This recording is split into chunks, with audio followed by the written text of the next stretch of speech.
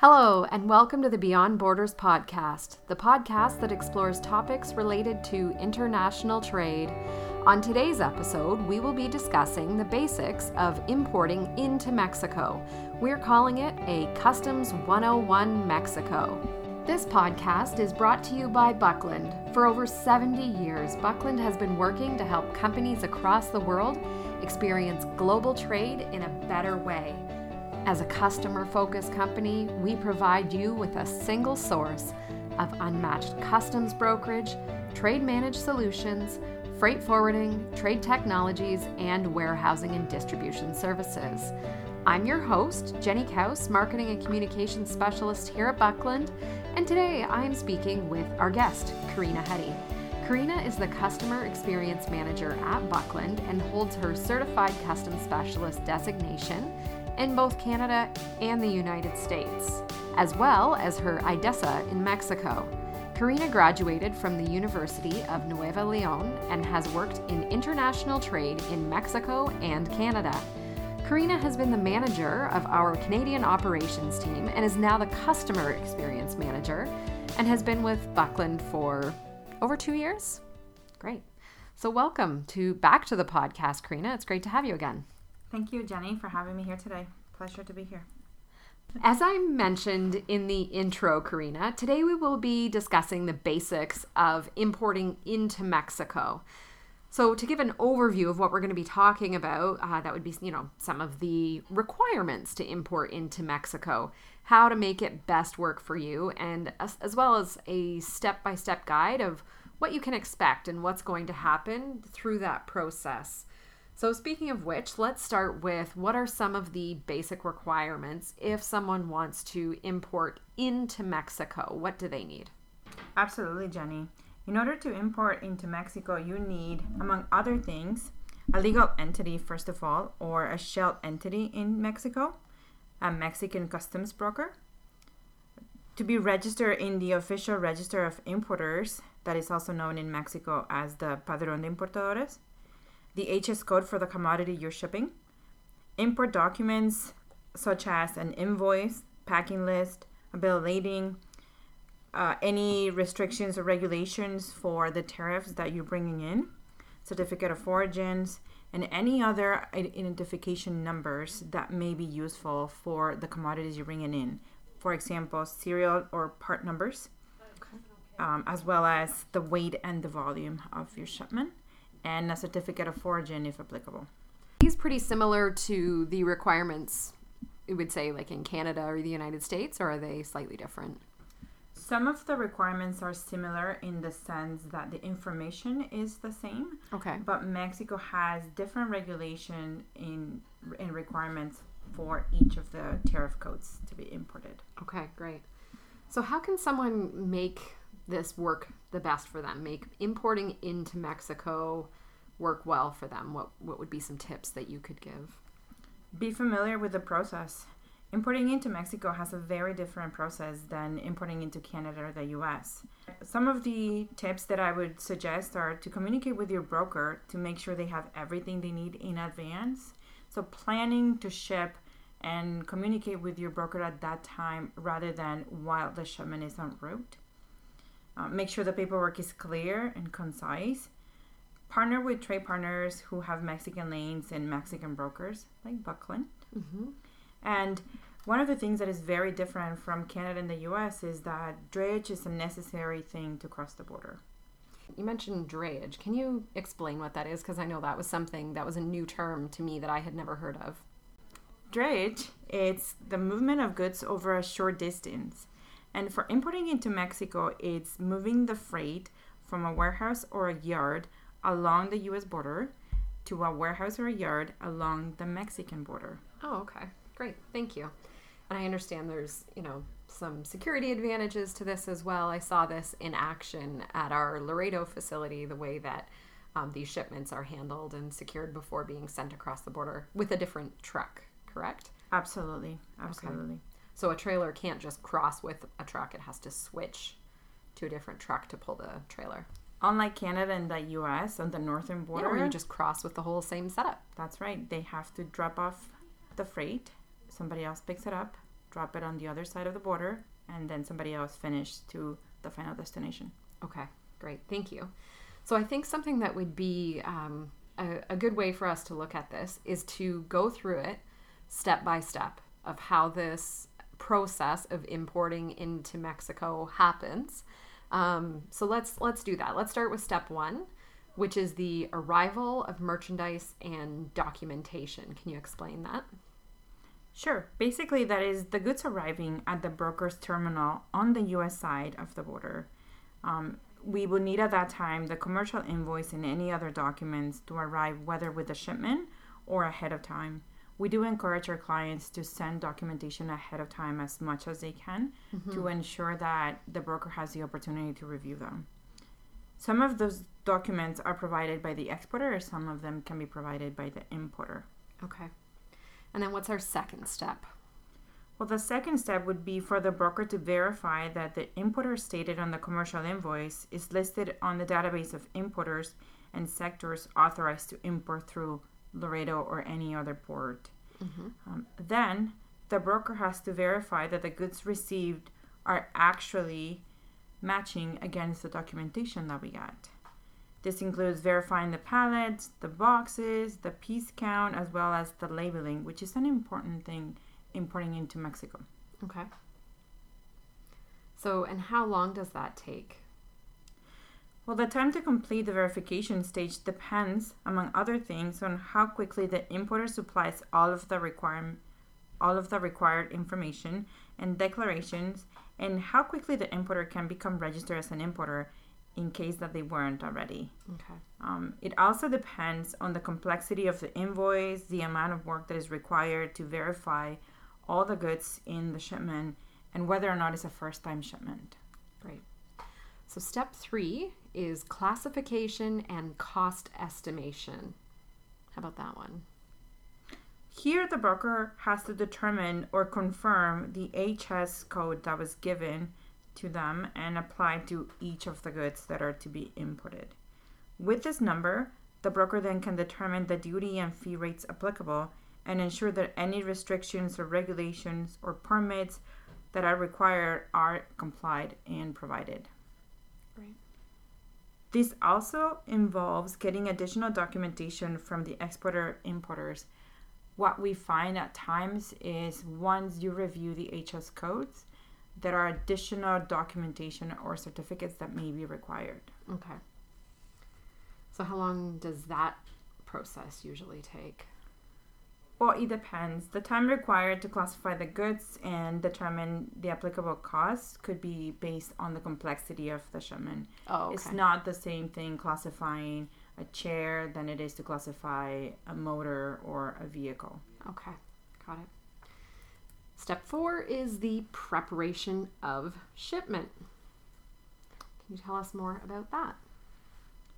If the goods are not already loaded on a trailer or truck for inland Mexico transport and or crossing, the broker makes the necessary arrangements with a Mexican trucking firm selected by the client to spot a trailer or truck at the broker's U.S. warehouse and then loads the freight. The truck or trailer is then sealed with a custom security seal. Okay. And I think what a lot of people wonder is then, so this sort of a phase, how long would that take? Well, this really depends primarily on how long it takes the Mexican carrier to determine the required equipment on which to load the freight. And because of this, clients sometimes suggest that the equipment be ordered in advance of the shipment's arrival at the border. Okay. However, this can be risky and costly sometimes because the transportation companies can assess detention or demurrage charges if there's any delays. Step 5 is the next step, and that is the preparation of the entry. What is done to prepare the entry? So here's where the broker actually prepares the pedimento, which is how we call the entry. They transmit it electronically to the Mexican Customs House and wait for confirmation from them to run several validation tests on the pedimento and ensure that classification has been prepared correctly. Once they receive the confirmation, the broker prints 8 copies of the pedimento. They attach any invoices, certificates, or permits and take it to an authorized bank for the payment of duties, or they have the option to make the payment electronically as well. But this packet of the pedimento and any other backup documentation is what we call the entry packet, or just an entry. If needed, the broker also would prepare a shipper export deck, or an SED, through the automated export system. This system provides a shipment number for the goods to present by the driver at the U.S. Customs before they leave the U.S. Oh, okay. If the goods are traveling inbound through the U.S., the U.S. broker will need to present a processed copy of the pedimento to U.S. Customs at a later date to cancel the inbound. So step 6 is the presentation of the entry. Because the last thing you mentioned was the payment being made and then the pedimento, like showing a copy of it. But what if the electronic payment hasn't been made and you get to this point? Well, if the payment has not been made, the broker presents the entry packet at a customs-approved bank for payment of duties and fees. The bank has to verify the entry against the electronic record of Mexican Customs, accepts the payment for the duties and fees, and prints a receipt on the upper right-hand corner of the pedimento. The broker then prepares a manifest and attaches it to the remaining copies of the entry. This is a packet that the driver and the dispatcher will present at Mexican Customs window when they're crossing the border. So you just mentioned that step 7 is the actual border crossing. What happens at this point? Yes, so once they've made the payment and the pedimento has been stamped by the bank, the broker has to coordinate the border crossing activities with the driver and the dispatcher, which has to happen within 72 hours of the payment of duties. Once they arrive at the U.S. Customs export lot, the U.S. Customs inspector in charge may require a proof of the export filing, if there is one. The shipment is also subject to unloading for inspection by the U.S. officials if they deem so. Once they clear U.S. Customs, then the truck proceeds across one of the international bridges to one of the entrance booths of the Mexican Customs import lot. The broker's dispatcher retrieves the driver's entry and manifest and presents it to the Mexican official at the booth. One of the copies of the pedimento includes a barcode that is scanned by the customs inspector into a computer. The computer then prints on the pedimento whether the shipment must be inspected, which they call it a red light, or can proceed to destination, which we call a green light. If the shipment is selected for inspection or is a red light, the truck is sent to the import lot's inspection dock. Here, the documentation is checked to make sure it is accurate, correct, and complete. For example, they're not missing any documents or certificates or permits, and is verified against the freight. At this point, because it is a red light, physical verification would often require for the goods to be unloaded from the truck or the trailer. Oh, okay. To actually be counted, inspected. Gotcha. Okay. And then after the shipment is released from inspection stage, Mexican Customs keeps 2 copies of the entry, returning to the dispatcher 1 copy for the carrier, 1 for the broker, 1 for the importer, and a couple of spares. Okay. And we also should note that any kind of discrepancies or errors can, with customs result in fines and penalties. So that's something to keep in mind. You're going to want to make sure that everything's accurate. And this is why it's so important for the broker to do the reconciliation between the invoice and what they were actually received prior to shipping the goods to Mexico. Makes sense. So they don't get any penalties. Great. Okay, thank you. So step 8, bringing us to the end of how this all kind of happens, is the shipment release. So we've got the shipment across and we want to get it released. Once it's released, and basically whether we go through green light or red light, the truck has to travel to the yard of the Mexican carrier that will provide the inland freight service to the ultimate destination. Because as you remember, Jenny, we talked about drayage and how that just brings the goods across the border. The broker then delivers 1 copy of the pedimento to the Mexican carrier, and they will give him that copy with the barcode, which serves as a release document and a bill of lading instructing the carrier of the destination and other details of the shipment. Okay, so I have a question for you. When the truck that has, let's say, we'll use Laredo for an example. The truck has come with the trailer, offloaded, like the truck and the trailer have been separated. We've added the new truck to go across the border. Can that truck take it to the final destination, or does it switch trucks again? No, they switch trucks. Okay, there's one truck that is just for going across the border? Correct. They don't have permission to go inland into Mexico, so Okay. they have to stop at a Mexican yard. Just so different than, say, the process between Canada and the United States. That's why it's so interesting. And I think the fact that we're talking about this is, I think if people haven't, gone into Mexico before, there's going to be a lot of differences that they're not used to. And this is a big one. Not only adds time, but it also adds cost, because you have to plan for an additional transport truck. Yep. And the time that it takes to get one, take the goods across, drop it off, pick it up. Yeah, absolutely.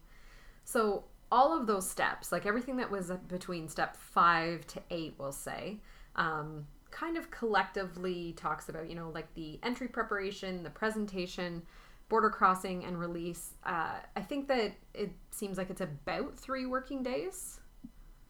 Yes, I would agree. It can be shortened for those repetitive or urgent shipments, meaning if an importer is consistently bringing in the same goods into Mexico, it could go a little bit faster, but we would definitely not recommend anything below 3 working days. Yes. And I say working days because, for example, Sundays, Mexican customs is not working full time. Right. Saturdays, they have very reduced hours. Right. Which is another difference than Canada and the US. Yeah, because between Canada and the US, it's 24/7. Yeah, absolutely. So that's a difference to keep in mind too. That would be a big change between those two. How about do you have any kind of tips or tricks for people who are listening for things that they could do to make this process as seamless as possible? Absolutely. The first thing that comes to mind to me is you have to be registered with each port in advance of importing goods into Mexico. Unlike Canada and the US, once you register, you're done. That's for all ports? For all ports of entry. Oh, okay. You have to know that importing into Mexico means you have to register with that specific port. Oh, and your customs broker can help you with that and advise you what ports you're registered in. Okay. Another thing that I would suggest is know your numbers. Understand what you're bringing in, how much duty and taxes you will be potentially paying, so that you're ready ahead of time to have that conversation with your broker. Yeah, avoid those surprises. Absolutely. And make sure all your documentation demonstrates that the goods are in compliance with Mexican product safety rules and regulations in advance. Do your research. Another suggestion I would say is to review the importation with your broker, so they can advise you of any additional information required prior to the goods shipping. Sometimes certificates or permits need to be obtained prior to the goods leaving the origin. Okay. And the last thing that I can think about is to take advantage of the EMEX program for tax incentives or temporary manufacturing imports. Okay. Can you tell me more about EMEX? What is that? Sure.